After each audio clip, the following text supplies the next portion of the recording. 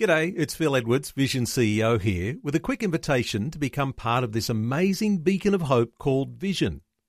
Together we can put our love into action to help people of all kinds build or rebuild their lives on the truth of God.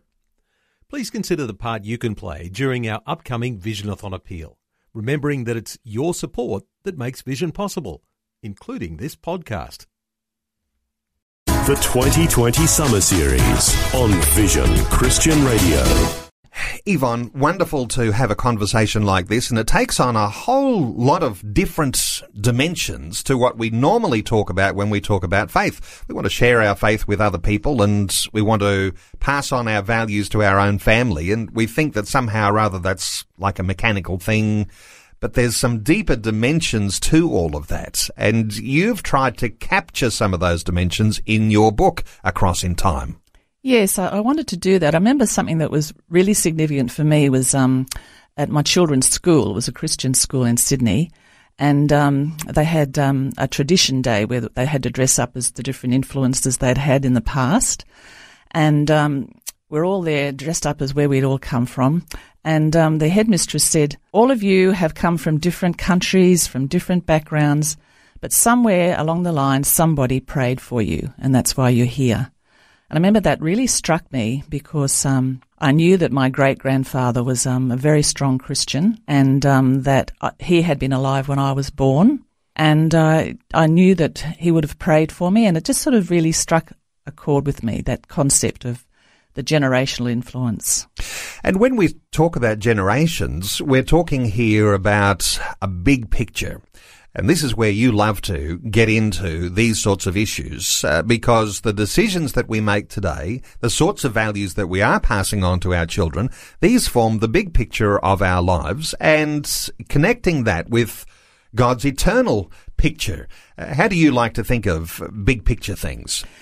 I love the fact that, I suppose, having lived for a lot of generations now myself, I'm 70 now, I've come to see how God works over a long period of time often, and at first we're wanting him to work quickly, and gradually we learn that he has a timing, and I've gradually come to really trust his timing and realise that he actually not only works over a whole lifetime but over generations and generations. And when he's bringing about a particular person who's going to change the world, that has been created over generations to bring that person to be. Even if we think of someone like Billy Graham, who was such a gift to the world, that didn't just come overnight. That would have been generations of people and generations of prayer that brought about that person. Interesting to say, as you get a little older, that you recognise these things are important. I wonder how valuable it might be if you had an appreciation of just how important all those decisions were when you were young. And I imagine that when you say, well, you open with your age, you're 70, and I might say you don't look a year over 50. That's my compliment to you. Thank you. But when we talk about what we might appreciate as a young person, capturing some of these values that you're sharing in your book, be very, very valuable to understand those things from a younger age rather than wait until you get to your older years and recognise how important these things are. Well, I've really noticed with my children, I wouldn't think that I've done everything right, but one of the things that I feel I have done right is that they are all strong Christians. And they all seem to have a concept of that God is huge and God's purposes are massive. I don't think that I fully understood that when I first started walking with the Lord when I was about 20. But I've noticed that they do have that way of thinking. So that's something positive. Let me mention one of your favourite movie quotes from Gladiator. What we do in life echoes in eternity. Yes. Give us a little bit of insight into why that is one of your favourites. Well, the power of prayer is just immeasurable. And, the Bible says whatever we bind here on earth is bound in heaven. Whatever we loose here on earth is loosed in heaven. And so we do have incredible power. I think we underestimate our authority. We underestimate what happens when we start to pray in the heavens and with the angelic realm. And I really wanted to go there because I really wanted to sort of get to broaden people's concept of how powerful their prayers are, and what incredible authority we have in the name of Jesus Christ. Okay, when we talk about Christian books, sometimes we're in this idea that it's non-fiction ones that are expounding on the Bible and on concepts of faith and those sorts of things, and there are people who've done very high levels of study who've done wonderful works. But when we come to a fiction book, we don't always appreciate just how powerful that can be. Now, I suspect you've captured something of the importance of what it is to write fiction, because the book that you've written, Across in Time, is based on your own account, your own family experience. So if we're going to understand just how powerful it is to recognise concepts that you're conveying in your book, take us back to some of your family experiences, raised in the home that you were raised in, how the values were passed on to you, and how you understand those things work. Take us back to some early years. So I was a baby boomer, and I think a very big difference between that time and now is we were very aware of the big picture. Like, I was aware that my father was in the Second World War, my grandfather the First World War, the Great Depression that they all went through and the effect that had on our parents, how our fathers and grandfathers struggled with the impact of the war. And so I was very aware of past sacrifices, and sacrifice was a huge thing when I was growing up. It was a huge thing to sacrifice for the greater good. You know, my mother just faithfully did her duty, and my father went out every day, did his duty at work. And we were taught duty, and that that the goodies had won, the baddies had lost. And the churches were full because people had a concept of a creator, a God, after having gone through a war and feeling that God was on our side. America was the new free country. So there was a big picture, also a concept of moving forward and building a new great free world, after the war. And so my concept growing up was your faithfulness, loyalty, duty, going to church every Sunday, even though my father didn't go to church, my mother did. And very big thing with my parents was that my father being a Catholic and from a broken home in an inner city suburb in Sydney, a Labor guy, he was a trade union boss. And my mother was Protestant, Presbyterian. She was from a farm in Queensland and, very conservative, and she was Country Party. And yet there was no big fights about religion or politics. And I didn't grow up with hatred, and, we were able to discuss things without it being a lot of anger. And as a result, I became a Christian and quite right-wing. My sister became an atheist, and she's quite left-wing, out of the same family, and we talk quite naturally to each other. And so I get quite a shock when I see all the hatred that's between parties and religions and stuff, because I didn't grow up with any of that.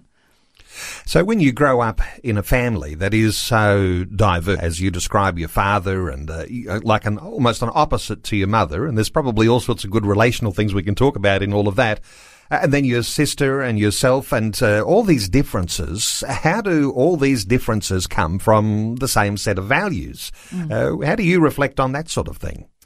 Yes, I'd say because we were free. We weren't told that we had to go one way or the other. We were free. Like my sister, I remember when she was, let's say, about 11, she said, I don't want to go to church anymore. And so they said, well, okay, you don't have to go to church. And for some reason that I don't really understand, I always wanted to go.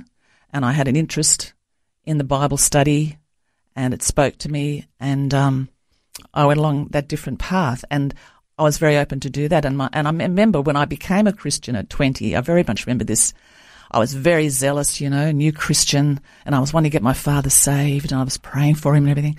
And I was having this talk to him, and he said, look, Yvonne, he said, I think it's a wonderful thing that you're a Christian. I really do. And I promise you I will never do anything to undermine your faith. And I said, well, Dad, nothing can undermine my faith. I was very adamant. He said, yes, I know that, but I promise you I never will do that. So that sort of was huge. And he did eventually come to the Lord at 83, Yep. 2 months before he died. But that's the sort of attitude that enabled us both to make our own decisions and choices where we wanted to go. A biblical perspective of life, culture and current events. The 2020 Summer Series on Vision. Well, I found that, I'll call it CBT so we don't have to go through the big name all the time. It is a tongue twister. I found through that CBT flowed very well with my Christian beliefs because the concept that we're transformed by the renewing of our minds. And it's talking about the effect that the beliefs that we come to as a result of the things we've experienced influence our behaviour. Everybody is unique, and you could have two people with the same situation will respond completely differently to that situation and come to different beliefs as a result of it. And the belief that we come to at the time will influence our behaviour. So really, CBT is really about unwrapping to find out what the beliefs are that the person has come to, so that we can see about changing those beliefs and therefore changing the behaviour. So, when we believe in God, this is the simplest thing to talk about, isn't it? Someone who believes in God, and, you know, we can deepen that a little bit by saying is a follower of Christ, and their values being formed according to that belief. To the person who says, I don't believe in God, who might be sort of in this realm of being the atheist, their life, their values, their behaviour is completely different when the values are formed from these different ideas about whether you believe in God or whether you don't. Well, see, you can have two people that believe in God, but they have a very different concept of it and very different belief structure. They might believe in God, but let's say they've had a very strict religious father who is very conditional in his love. They might see God as being the same, and so they might actually spend their lives trying to please God, thinking that God and don't have a concept of grace. But you might have to be honest, you might have a non-Christian who is very gracious and is very gracious to people. So really, I don't see it as black and white as that, Neil. I see it that each of us individually, I've had to go through a journey of thinking how I've had to sort of really get out of being a perfectionist and thinking that if I don't do everything perfectly, God might be angry with me, or He might sort of withdraw from me, and learning how that He just doesn't do that, and His grace and His mercy. So that's just an individual walk I had to go on. And I don't know if I'm answering your question, Neil, but no, look, I can't see it as black and white as that, because I can see Christians who are very full of hate and judgment, and I see non-Christians that aren't. So our parenting style is very important, and this might come down to, while we're a believer and a follower of Christ, how we appreciate His grace towards us that flows through to our grace towards our children, and what our children will think about the grace of God because of the way we behave, whether that's an authentic follower of Christ type gracious behaviour, or whether it is a hardline, really tough-minded parenting, which has a certain level of, when people talk about judgment, or even this idea of being a perfectionist, these things can flow through and affect the way that our children think about God. And also the people that we're praying for, God is in the process of drawing them to Himself. And so they're all going through a process, even if they don't know it. One of the things I really liked when I was writing the book, because I was talking about Satan and demons and angels and God, I already had my baddies and my goodies, if you know what I mean. You need baddies in a book and goodies. And God said to me, I want you to just love all of the characters. There's no bad character. There's no good character. They're just all people. And just love them. And so I really enjoyed that. I just really did love all of the characters. And I didn't sort of write about one that was the baddie that was going to hurt everybody, because the evil influences were coming from the eternal dimension. And just loved all the people who are all in the process of understanding and living their lives and just trying to figure out what life's about and where they've come from, and how the prayers were being answered on behalf of those people and how it was working out eternally. Let's talk about goodies and baddies in our own family, because it's all very well to talk about goodies and baddies, angels and demons, and the people who might be involved. If we reflect on our own heritage from our grandparents and our parents, we might be able to identify that there might be goodies and baddies in our grandparents and our parents that influenced us to think and feel and behave the way we do. And what about then what happens with our own children and our grandchildren? Because somehow or other we have to come to grips with who we are in the context of our family and what we are in our faith, so that the values that we are passing on might be the right values. How do you reflect on the goodies and baddies in our own family, and whether we might actually be the goodie or baddie ourselves? I think everybody tends to sort of come from the perspective to start with, well, I'm the victim here, that person was wrong and I was right. And then as you go through the years, you realise, oh, gee, maybe I was pretty hard to get on actually back then. Like, I don't want to have a video replay of myself in my 20s. I'll probably be horrified. And we're not supposed to be judgmental. You know, the Bible says, judge not so that you won't be judged yourself, and show mercy, otherwise you won't be shown mercy. And I think that's a pretty serious couple of verses there. And just learning to be less judgmental and realise that people were doing the best they could in the situation they found themselves in, and looking to God to help me overcome the results of people's actions in the past. You know, I can't change them. The only thing I can change is me. The only thing I can do is say, well, look, I can't do anything about what those people did. I can get angry and I can get bitter and everything and unforgiving, and that's just going to change one thing. But I can set about changing myself. A comment from a listener who was on Facebook for you, Yvonne. It's from Mike, who says, Yvonne, my wife's grandmother escaped a World War II Soviet farm in Kazakhstan, and so later her daughter, my wife Mary, and now our daughter Isabel were all born against all odds. God's eternal plan, we all follow Jesus. What sort of connection can you bring for the sorts of things we're talking about to that comment from Mike? Yes, I do believe that there is an all-over power, that God is totally powerful, and that He's always working. I remember my Scottish great-grandfather said, "The wheels of God grind slow but sure," and they are. And I think past generations have had more of a concept of this of things happening over a long period of time. You know, the great churches that were built in the past might have taken several generations to be built, and now we're expecting things to be built in sort of a couple of months or whatever. But God is working always over thousands of years, and He has the big picture always in mind.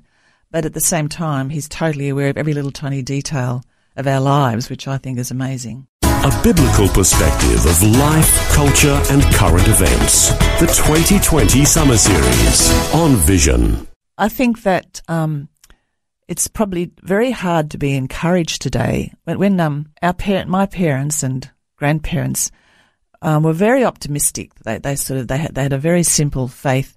We're part of the British Empire, and we're fighting for the good cause, fighting for freedom, and it was very clear cut. And it's become much less clear-cut, and there are so many alternative viewpoints, and there's so much to discourage people at the moment, whereas there was a lot to be optimistic about and hopeful about when I was growing up. You talk about the idea of having a collective faith. It's like a collective faith that your parents were a part of, or a collective values shaping that came from those war experiences and the Depression. But these days, because we don't have the big threats, or at least some people, there are actually big threats going on, but because we haven't been through all of the hard times that our parents and grandparents went through, that somehow or other it's all very individualistic. How do you describe that way that, you know, we tend to approach things differently because we're not of our parents' ilk? Getting back to when I was growing up, I think the society was basically run on Christian foundations. There was censorship. I mean, the only way you could get pornography was to be able to go to King's Cross somewhere and say, Joe sent me, you know, and find it somewhere. And so it was very much run on Christian principles, even those that weren't Christians. So all of our friends, they didn't live together before they got married, for example, and they've all stayed together. They're still married, even though they're not Christian. They've just followed what they were brought up to, and that's worked for them very well.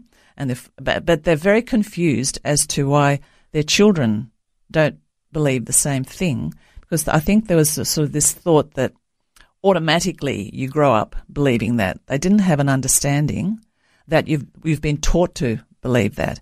You've been actually raised on that, and that is how what the belief system you've formed as a result of growing up in the society. So that's been now undermined, and now there's a whole lot of variety of faiths and a whole lot of variety of viewpoints, and you can just choose whichever one you want. And so there's myriad pathways for people to walk down, and there's good things about that it needed to be opened up more, and there needed to be less judgments, and there needed to be more acceptance of people who were different. And so there are good things that have come out of that. But I think now people can be a bit lost and don't really, and they're just sort of wandering around thinking, I don't really know where this is going. And how significant is it to be a part of a local church and to be exposed to those eternal issues from God, to how they relate to our day-to-day life, the way we raise our families? How important is it to be locked into a pattern which actually helps to influence the way that our values and our behaviours are shaped? If everything is so individualistic and people choose to do what they want to do, how much more important is it to think about how, and I imagine that when we talk about church, it's a little bit this collectivist lifestyle rather than the individualist. It's important to get into that sort of routine, do you think? Community is just so crucial, and I think a lot of really deep human needs are met within a church situation. Even the fact that we get to sing together, like community singing, is so good for people. And if you're not in a church, where do you get that unless you go and join a local choir or something? Community singing and worship, we're made for worship. So the fact that you get the opportunity to worship regularly with other people that are like-minded, so that is such a deep need that's met in people when they're part of that. And you know, we're all imperfect, and so we have to learn how to accept each other. And we're all there. We're in a family together. Really, it's like a family, and it's and I'm finding more and more myself. I'm really needing my Christian friends, because it's getting more and harder, really, in a lot of ways. And there's a big upsurge against Christianity that's quite strong and quite surprising in its vehemence and its hatred of Christianity that we haven't experienced in the past. And so that Christian fellowship, and just the word fellowship, you don't really get fellowship anywhere outside of Christians together where we fellowship on that other level. It's different to friendship. It's different to anything else. It's a very special, unique thing. It's like a mechanistic level where if you leave God out of the picture and there's no spirituality to it, you're missing out on a whole dimension of your life. Yes. And it's like you say, when you're in those times of communal singing in church, you're all singing of one accord. Yes. And there's something special about the presence of God in all of that, and yes. and you're missing it if you're not actually a part of the community, which is the community of faith. Let's come back to your book, because I feel like we might have gone off on some tangents here. Across in Time, yes. The sorts of things we're talking about today, have you been, as you reflect on the things we've been talking about, do these sorts of things come through in the way that you've been writing about your fictional families? It was very helpful to me when Clute, my son, read through the book for me. I was so nervous about the book because it's such a lonely thing to do. You're sitting there typing away and you're thinking, this might be complete crap. I don't know what I'm doing here, sort of thing, just trying to, but it was something that I had to birth. I had to do it, sort of thing. And so Clute was very brave, and he read the book through. And he pointed out a couple of things that were really crucial. And he said, so with this particular character, I knew what the character would do in a certain situation, and I had her react in that situation. But Clute said, you haven't actually given me enough lead up in the character for me to follow why she would make that decision. And that was really helpful. I sort of went back and I made sure that in the development of the characters, I included enough about the character for the reader to be able to follow where that character's going and to understand why the character makes the decision they do at a certain point. So that was very crucial in writing the book, hopefully the reader to be able to follow that particular person's journey and understand why they've gone the way they've gone and the decisions and choices they've made. Our special guest this hour is Yvonne Grice. We've been talking about her book called Across in Time, and it's been a very different conversation, I might say, and I might add a refreshing conversation too, Yvonne. And it's not all been fun and games in the conversation. In fact, you've been reflecting on the goodies and the baddies, and that's a really great way to talk about some of the big issues that we sometimes face. Darkness in our life, darkness in our family, and yet a certain optimism as we look forward to a future, if we can get things right, that will set up the opportunity for our families to capture our values. As you reflect on those dark times in generations gone by and what you've written about in your story and based on your own life story, how do you think of what we look forward to into the future? I remember when I was going through a particularly traumatic time, one of my daughters, Gretchen, said, "I believe that faith is believing God is good." And I think that's a huge, it sounds very simple, but that's very deep. God is good. God does love us, and he has our best intentions at heart, and he is planning for us a future and a hope. And in the midst of the darkest times, and I've been through some very difficult, dark times in my lifetime, I've held on to the fact that God is good, that God loves me, and that he is working things together for good. And sometimes things are so black that you can't even see anything, and you're literally just taking another step and another step. But knowing that God is there with you, even if you can't feel him, even if there's no concept of it in your life, God is good and he doesn't change, and there does come an end to it, and he does bring you through. And your book, Across in Time, and without giving away what happens in the end, because I don't know, but there is a revolution that takes place in your book. And revival is the result of that. There is an optimism as those who are coming to a place where God becomes central to the way that their values are shaped. There is a good ending. Yes, I think the idea was God can sometimes take 3 generations to create a prophet or to create an amazing person of God, and it doesn't just happen overnight. Before you go, thanks for listening. There's lots more great audio on demand, or you can listen to us live at visionradio.org.au. And remember, Vision is listener supported. Your donation, large or small, will help us continue connecting faith to life for hundreds of thousands of people across Australia and around the world. Learn more or donate today at visionradio.org.au.